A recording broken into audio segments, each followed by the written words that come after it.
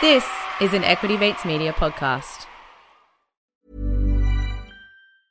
Ryan Reynolds here from Mint Mobile. With the price of just about everything going up during inflation, we thought we'd bring our prices down. So to help us, we brought in a reverse auctioneer, which is apparently a thing.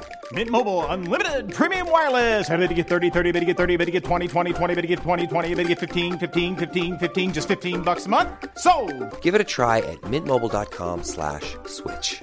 $45 up front for 3 months plus taxes and fees. Promo rate for new customers for limited time. Unlimited more than 40 gigabytes per month. Slows full terms at mintmobile.com. Hiring for your small business? If you're not looking for professionals on LinkedIn, you're looking in the wrong place. That's like looking for your car keys in a fish tank. LinkedIn helps you hire professionals you can't find anywhere else, even those who aren't actively searching for a new job but might be open to the perfect role. In a given month, over 70% of LinkedIn users don't even visit other leading job sites. So start looking in the right place. With LinkedIn, you can hire professionals like a professional. Post your free job on linkedin.com/people today.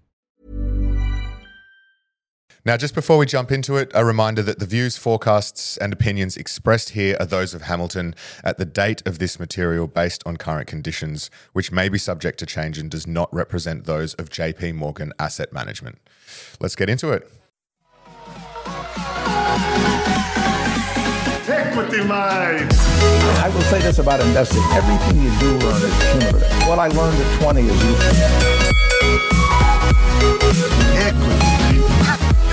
Welcome back to another episode of Equity Mates, a podcast that follows our journey of investing. And whether you're an absolute beginner or approaching Warren Buffett status, our aim is to help break down your barriers from beginning to dividend. Now, if you have joined us for the very first time, a massive welcome.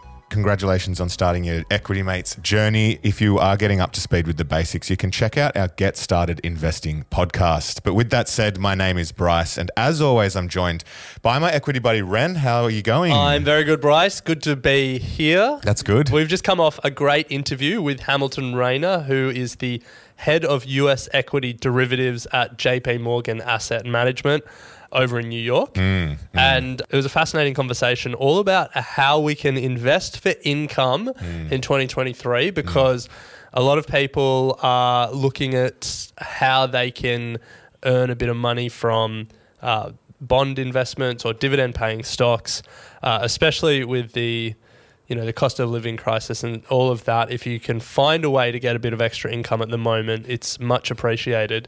But we spoke about a whole other way to get income from investments, one that I wasn't really familiar with, and I'm going to go out on a limb and guess that you weren't super familiar with either, and that was covered calls. Yeah, covered calls, a strategy that form a key part of JP Morgan Asset Management's equity income strategy, and we'll dig into it in detail with Hamilton. But yes, that's what I love about this show, learning new things, learning new strategies. And income doesn't form a massive part of my portfolio, but JP Morgan Asset Management have been active in this space with listed products launching in 2023 for us as retail investors, which is awesome. They have actually invited us to their head office here in Sydney.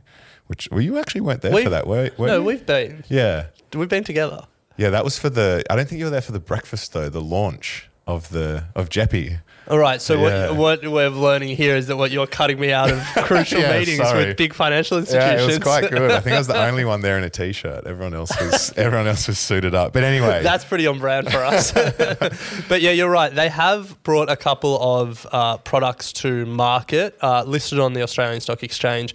There's the JP Morgan Equity Premium Income Fund, ASX ticket JEPI or JEPI, which I think now is the largest active ETF in the world. Yes. Because JEPI, it's listed in Australia, but then there's like an equivalent list in the US and stuff like that. So there's JEPI, and then if you want a currency hedged version, it's JEPI. It's JHPI. It's not quite as catchy acronym as JEPI. No. And so that uses this equity income strategy that we'll talk about in the interview on the S&P 500. Yeah. And then there's an equivalent fund that does the same thing, but on the NASDAQ 100, and that's JPEQ, or the JP Morgan US 100Q Equity Premium Income ETF. Yes. JPEQ, or the currency hedged version, JPHQ. And if you're wondering what all of that means, we will put all of those in the show notes, and also we go through it with Hamilton a little later in the interview. But while we are licensed, it is a reminder that we're not aware of your financial circumstances. Any information on this show is for education and entertainment purposes only. Any advice is general, and also any commentary from Hamilton is the opinions of his own and not of JP Morgan Asset Management. But look, plenty of experience, head of US equity derivatives, and we're fortunate enough to be able to speak with such experienced people at JP. So, Ren, without further ado, let's crack in. Let's do it. Well, Hamilton, welcome to Equity Mates. It's a pleasure to have you. Thanks for having me. Appreciate it. Looking forward to it. Now, we have got 3 parts in today's interview. We're going to cover the state of the markets as they are today, a bit about your background, Hamilton, and then dig into investing for income. But before we do, Ren, we always love to kick off our interviews with our experts with the Equity Mates daily company guessing game, Biz Nerdle. Yep. And the way this works, 5 clues. Can we get them? Can we get the company before the 5th clue? Let's do it. So clue number 1, here we go. Now, a reminder, this is a global, relatively well-known listed company. Yeah. Clue 1, I am a popular online fashion retailer headquartered in London, where I was founded in 2000. Online retail, fashion retail, not my strong point. Not my strong point either. Hamilton, do any online retailers jump out to you? Online, if I were guessing, I would say H&M, but they're not online. I'm going to guess, and this is because it's one of the few that I know, I'm going to guess ASOS. ASOS? Yeah. Okay. Do you have a guess? Oh, you've done it. Oh, it's ASOS. Yeah. There we go. First guess. It's better to be lucky than good. That's it. Nice. All right. Well, you've just completely taken away the rest of the game, but that's okay. All right. Well, let's kick into it, Ren. State of the market. Yeah, let's do it, Hamilton. So we're speaking, just to contextualise this conversation, on the 8th of June here in Australia. I think with the time difference, it's still the evening of the 7th of June over in the US. Mm-hmm. But we're, 5 months, we're into the 6th month of the year.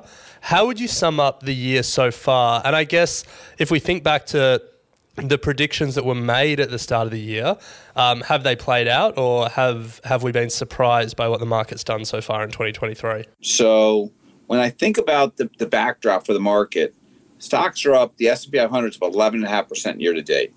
And when we started the year, people were worried about recession, the Fed, QT, earnings, inflation, elections, you name it, and everyone was calling for a retest of the lows. So what I would call the market today is the most hated rally ever. Ever. No one's happy. Stocks are up 11.5%. We should be ecstatic. Stocks are up 11.5%, and no one's happy. And those, we have many people making excuses, saying, well, it's a narrow rally. 7 names have equated to nearly 100% of the market returns. I think that's bullish. Imagine if the other 493 ever wake up and decide to go up. And markets tend to go in a direction that hurt the most people, unfortunately. And with $7 trillion in money market funds in the U.S., with high levels of cash in clients' portfolios, the market's pain trade is higher. Now, does that make me bullish? No. But it also doesn't make me bearish either, because with all of that stuff we started the year with, the Fed, QT, inflation, we didn't also include 2 significant bank failures. And the market's still where it is. And the VIX, as of today, and you said it was June 8th in Australia, the VIX is sub 14. The market is actually, I don't want to say ignoring it, but not really showing any signs of fear or concern. That does not make me bullish, that there's a market's a little bit complacent. But what does make me, when I think about the overall risk to the market right now, it's not QT, it's not the Fed, it's not inflation, it's not the U.S. debt ceiling. It's not bank contagion. It's all the money on the sidelines have put people in a box that it will be near impossible to ever catch up from. Because even if the market today sold off 12%, huge sell-off, right? We had a summer swoon. We'd be flat on the year. Far from the retest the lows, far from the 3,800, far from these things that these market prognosticators were calling for. I think it's almost dangerous, irresponsible, irrational, if you will, to see all these Dougie Downers on TV. So then the question is, Hamilton, where do you think, or what's your thoughts on where to from here? So from 2011 to 2021, it was a challenging macro environment because you had the U.S. debt ceiling in 2011 when the market sold off 14% over a 2-week period. In 2013, you had the taper tantrum in the U.S. In 2015, you had high yield and oil implode.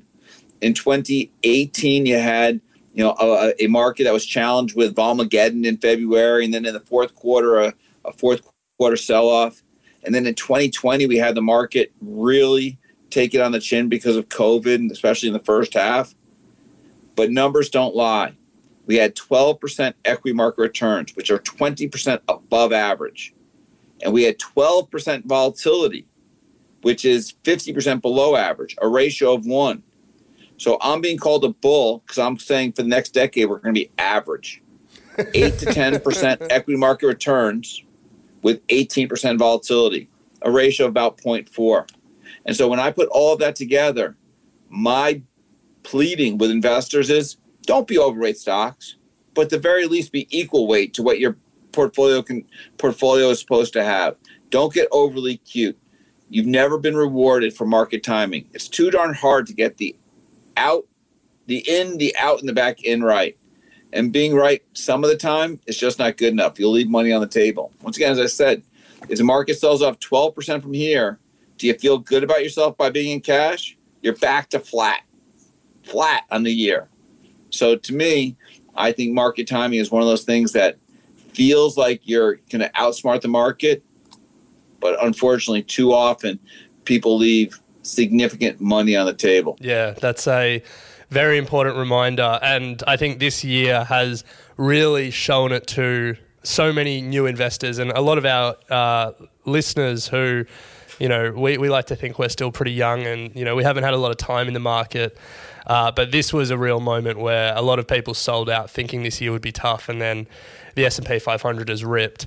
But as you said, there has been a big divergence in some of the biggest names, the mega cap tech stocks, and then the rest of the S&P 500. I think the number was, if you take out the big 7 at the top of the S&P, the remaining 493 would be up 2% for the year or there or thereabouts. So it has been a tale of two groups. How do you think about that in terms of where the market goes from here? I know you said the 493 just need to wake up, but I guess the question is, will they wake up or will the mega caps come back down? So when I think about the other 493, one of the nice things about them being flat-ish is we get ever so close every day to start talking about 2024 and the next 12 months. And the earnings recession and the earnings challenge that we were going to have in 2023 become one less day in the rearview mirror. So when you start thinking about going forward with stocks flat and earnings expected to be up in 2024, they get cheaper every day. We get closer and closer to 2024. And as we go through June, towards the end of June, people start saying next 12 months, and in the next 12 months includes 6 months of next year.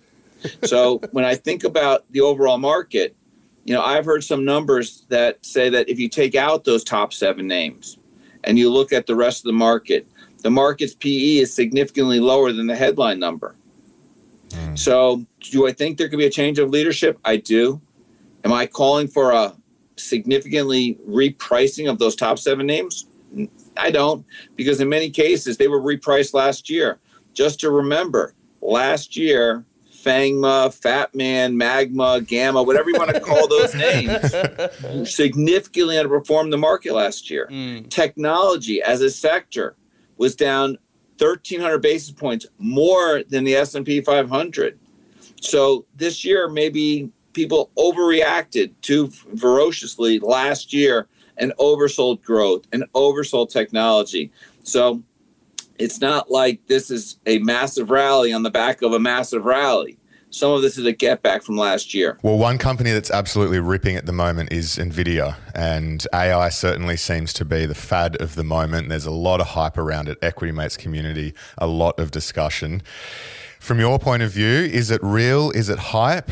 How should we be thinking about AI and markets? So I think AI is real. I think AI is real as far as not taking people's jobs, not affecting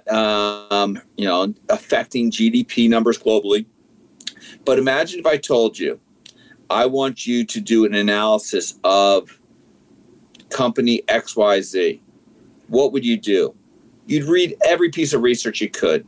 You'd call a couple people and say, what do you think about stock XYZ? And then you would formulate a view or opinion. What if you could do that at significant scale? Instead of reading 10 researcher papers a day, you could read 10,000 research papers in a day. What if you can actually, instead of having 3 or 4 or 5 conversations with people, have the equivalent of 4,000 or 5,000 conversations with people?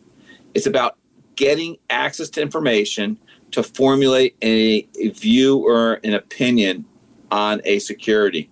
And I think AI gives you the ability to have that scale to make investment decisions, earnings forecasts. And when you think about stocks from an investing perspective, so many people say, this is what I expect. But what if you used AI to help formulate a range of expectations? This is what could go wrong, this is what could go right, and this is our base case. And then create a distribution around that from a stock perspective. Having that information at scale, you could talk to synthetically thousands of people that could tell you what could go wrong, thousands of people that could tell you what could go right, as well as the average base case. So I think AI is transformational from an information perspective to potentially make better, more informed investment decisions. Now, can I talk about, are we over our skis, and is that now, and how far out in the future is that? I'm not enough of an expert. Do you still need skill to interpret that information at scale? Absolutely. This is not about machines gone wild and self-driving helicopters and cars and stuff like that. But I do think AI is real. I do think this is different than the tech bubble, because you just had to say .com, HamiltonReiner.com, and you had $1 billion valuation, a $5 billion valuation. These are real companies with real opportunities, not saying everything is going to work, but there are going to be winners and losers. Absolutely. But AI as a concept, AI as far as being transformational to investing, AI being transformational to creating efficiencies is absolutely here and here to stay and growing. I must say though, Hamilton, we've started to see here in Australia, similar to the .com, a few companies trying to sneak in AI into their investor presentations and annual reports to try and get the AI bump. We have a furniture company, online furniture company, that's now calling themselves an AI company. So they are trying to ride the wave. That's unfortunate. Yes. But when I think about the concept of AI, this is not pets.com. Yeah.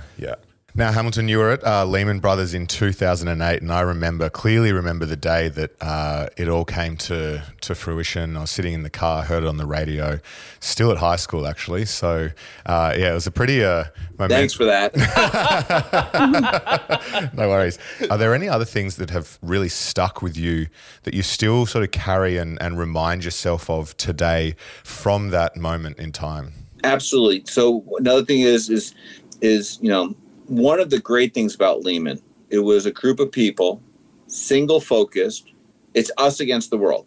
To be in a foxhole with people that you trust, you like, that have a common goal is absolutely essential. One of the things I've always told people, and I've taken it in part of my personal career, is would you rather have the rock star job with the average manager or the slightly above average job with the rock star manager?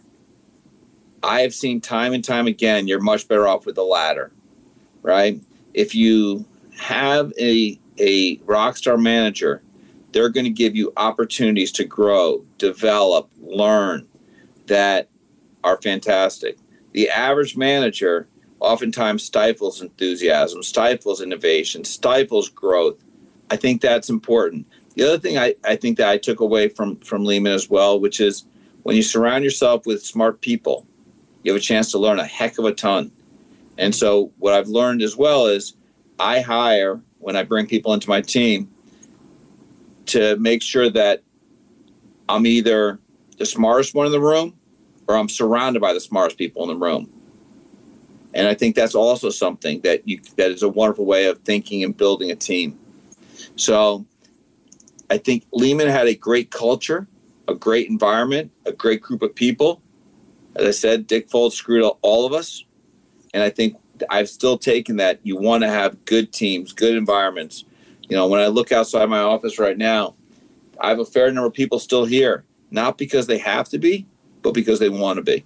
You know, Bryce and I, we do an investing podcast, but we've never worked in the finance industry at any of these big investment banks. And I think for us and for so many other everyday retail investors, we often have ideas about how, institutions like JP Morgan look at the market and how investors at an institution like that invest.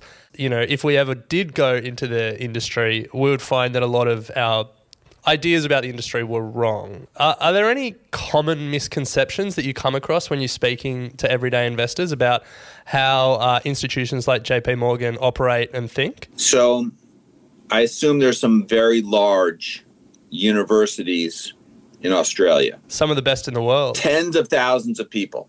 Yeah. And they're like, how do I actually exist in a very large university? You know, I have a class of 1,000 people, 500 people. I'm going to get lost. And what you find is within a large university, you've got smaller entities, whether it be eating clubs, fraternities, sororities, sports clubs, what have you. Well, JP Morgan is very large. But then when you break JP Morgan into JP Morgan Asset Management, and then you break JP Morgan Asset Management into JP Morgan Asset Management Equities, and when you break JP Morgan Asset Management Equities into JP Morgan Asset Management U.S. Equities, all of a sudden a very large organization gets a lot smaller very quickly.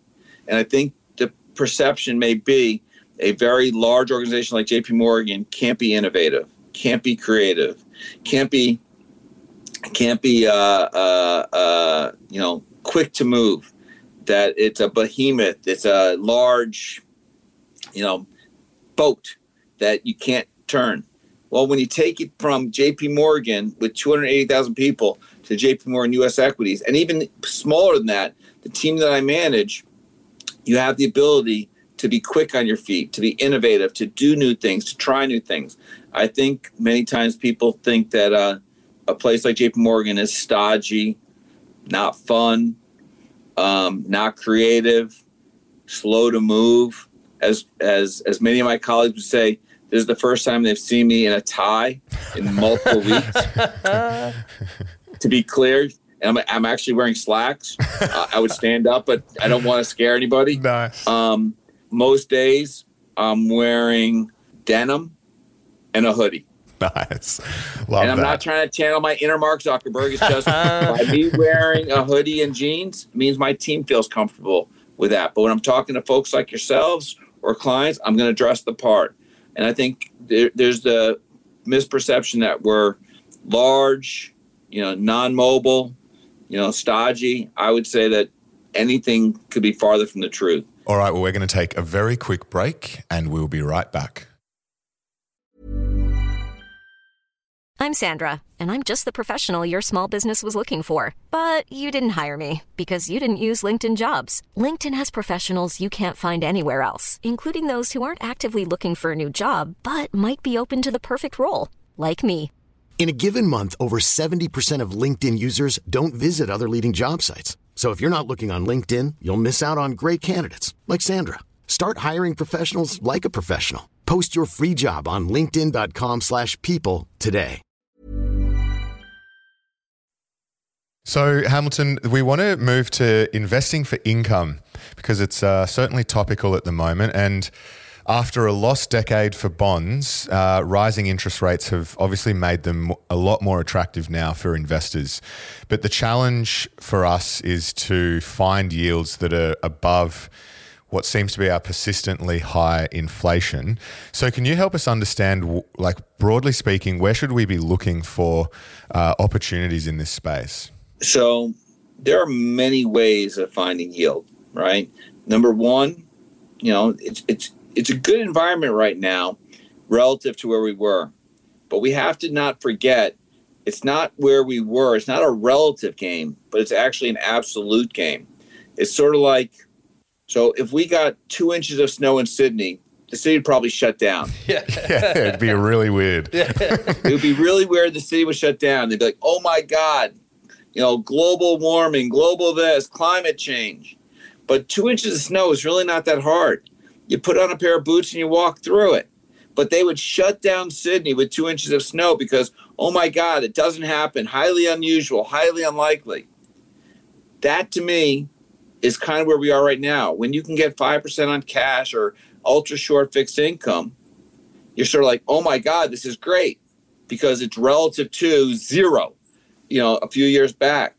But when people think about accumulating wealth and growing wealth, you've never, ever thought about, if I make 5% a year for the next 30 years, I can retire. So just because cash is not trash does not mean that you want to put all your money in that and ignore building a portfolio that generates some type of total return as well as some income. Now, for years and years and years, people felt like they needed to own duration to get income, right? I need to go far out, have duration to get income. Well, given right now the inverted yield curve in the U.S. and many places globally, you no longer need duration to get income. You can actually own short-term fixed income, ultra-short fixed income, short-term investment grade, and get pretty good income. The other thing that, what I believe in is traditionally for the last decade, you've also had to tie up your money in illiquid products to get income. You no longer need to do that. And one of my mentors actually said, I think it's crazy. You have to pay more money to have illiquidity in fees than actually in liquid products in fees, right? There's a higher fee for illiquids versus liquids. And they said, why am I actually paying a higher fee to be illiquid? And there's something to that. So when I think about income right now, there's the short-term and ultra-short fixed income, which is attractive. You have short-term investment grade. You still have the illiquids, but I think the illiquids have lost a lot of attractiveness with what other parts of the fixed income world is. And then you also see people investing in high yield and emerging market debt. The challenge with high yield and emerging market debt, I think, is you're taking credit spread risk, you're taking duration risk, and there's some risk in putting that into your portfolio.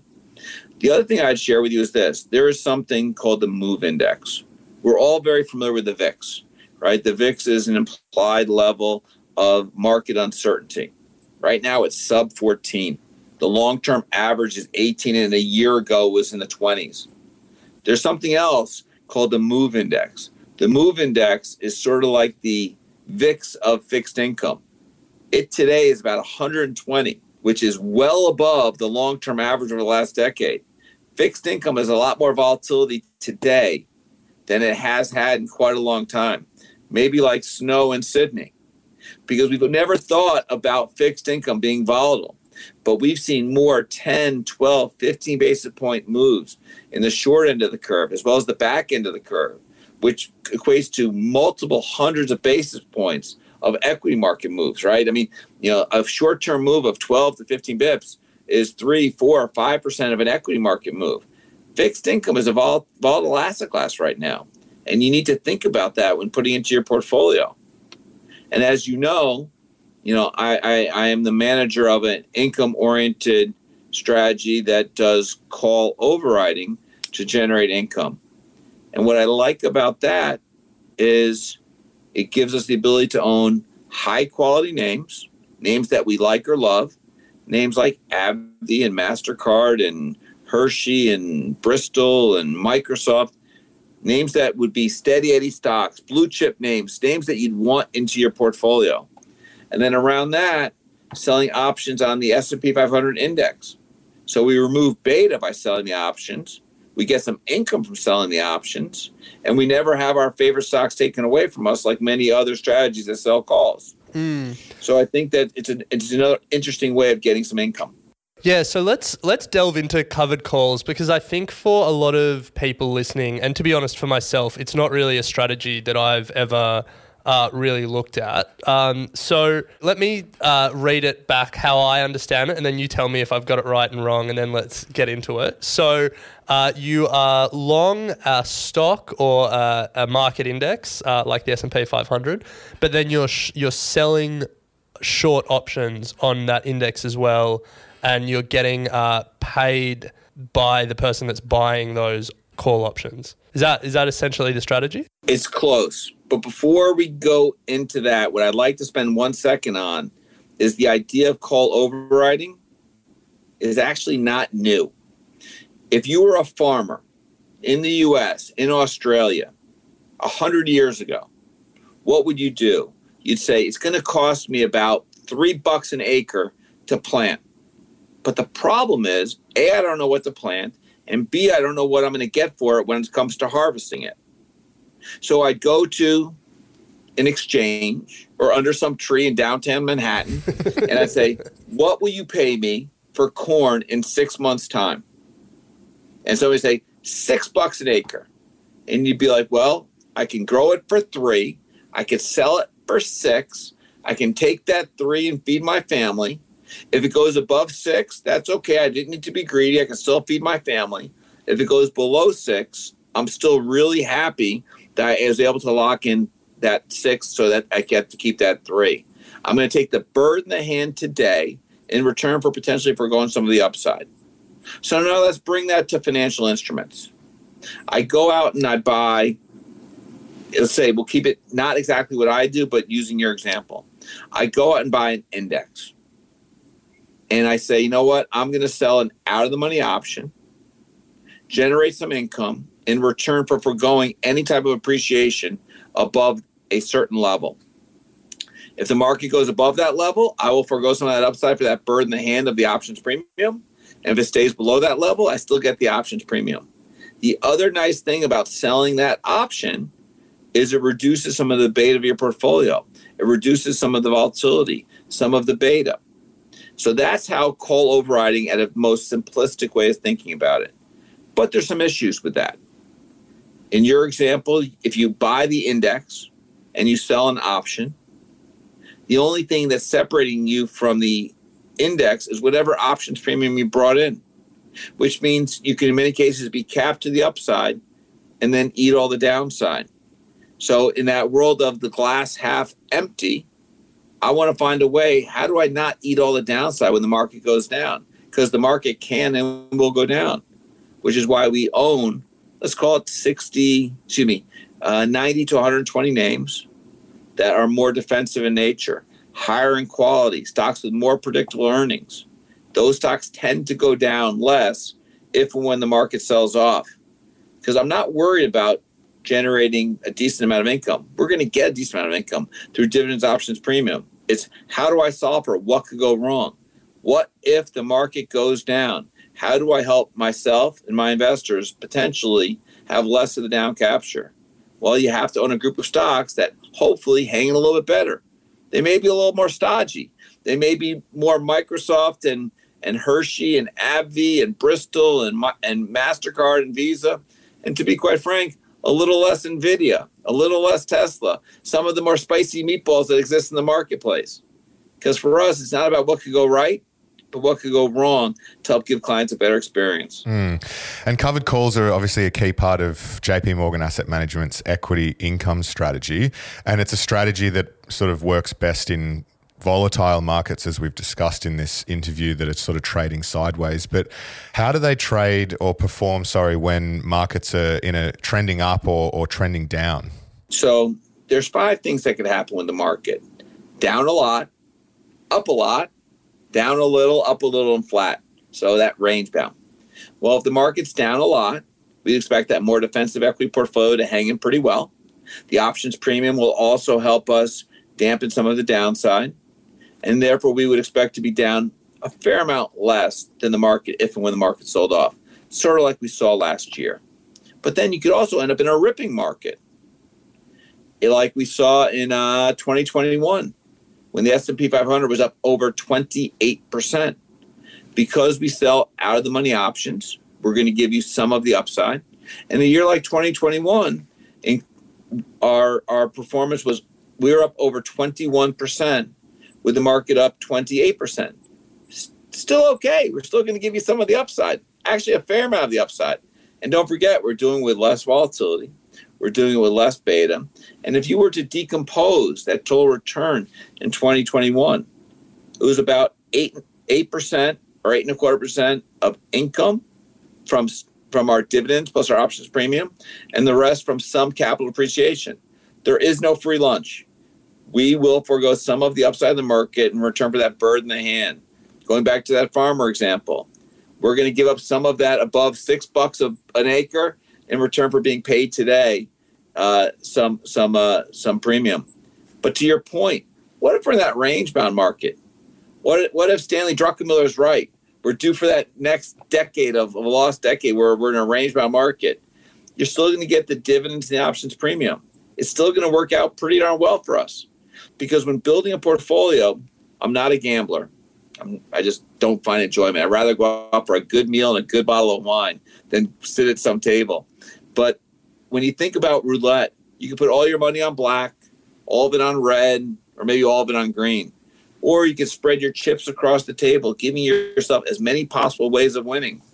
A strategy that will do pretty darn well in a range-bound market, okay in a down market, and still participate in some of the upside and up market, I think creates a little bit of spreading your chips across the table, not just being on one or the other. Yeah, it is. It's fascinating. And it's as I said earlier, it's not something that I've come across much in Australia. And I think it was really your JP Morgan Asset Management's product when I first came across it.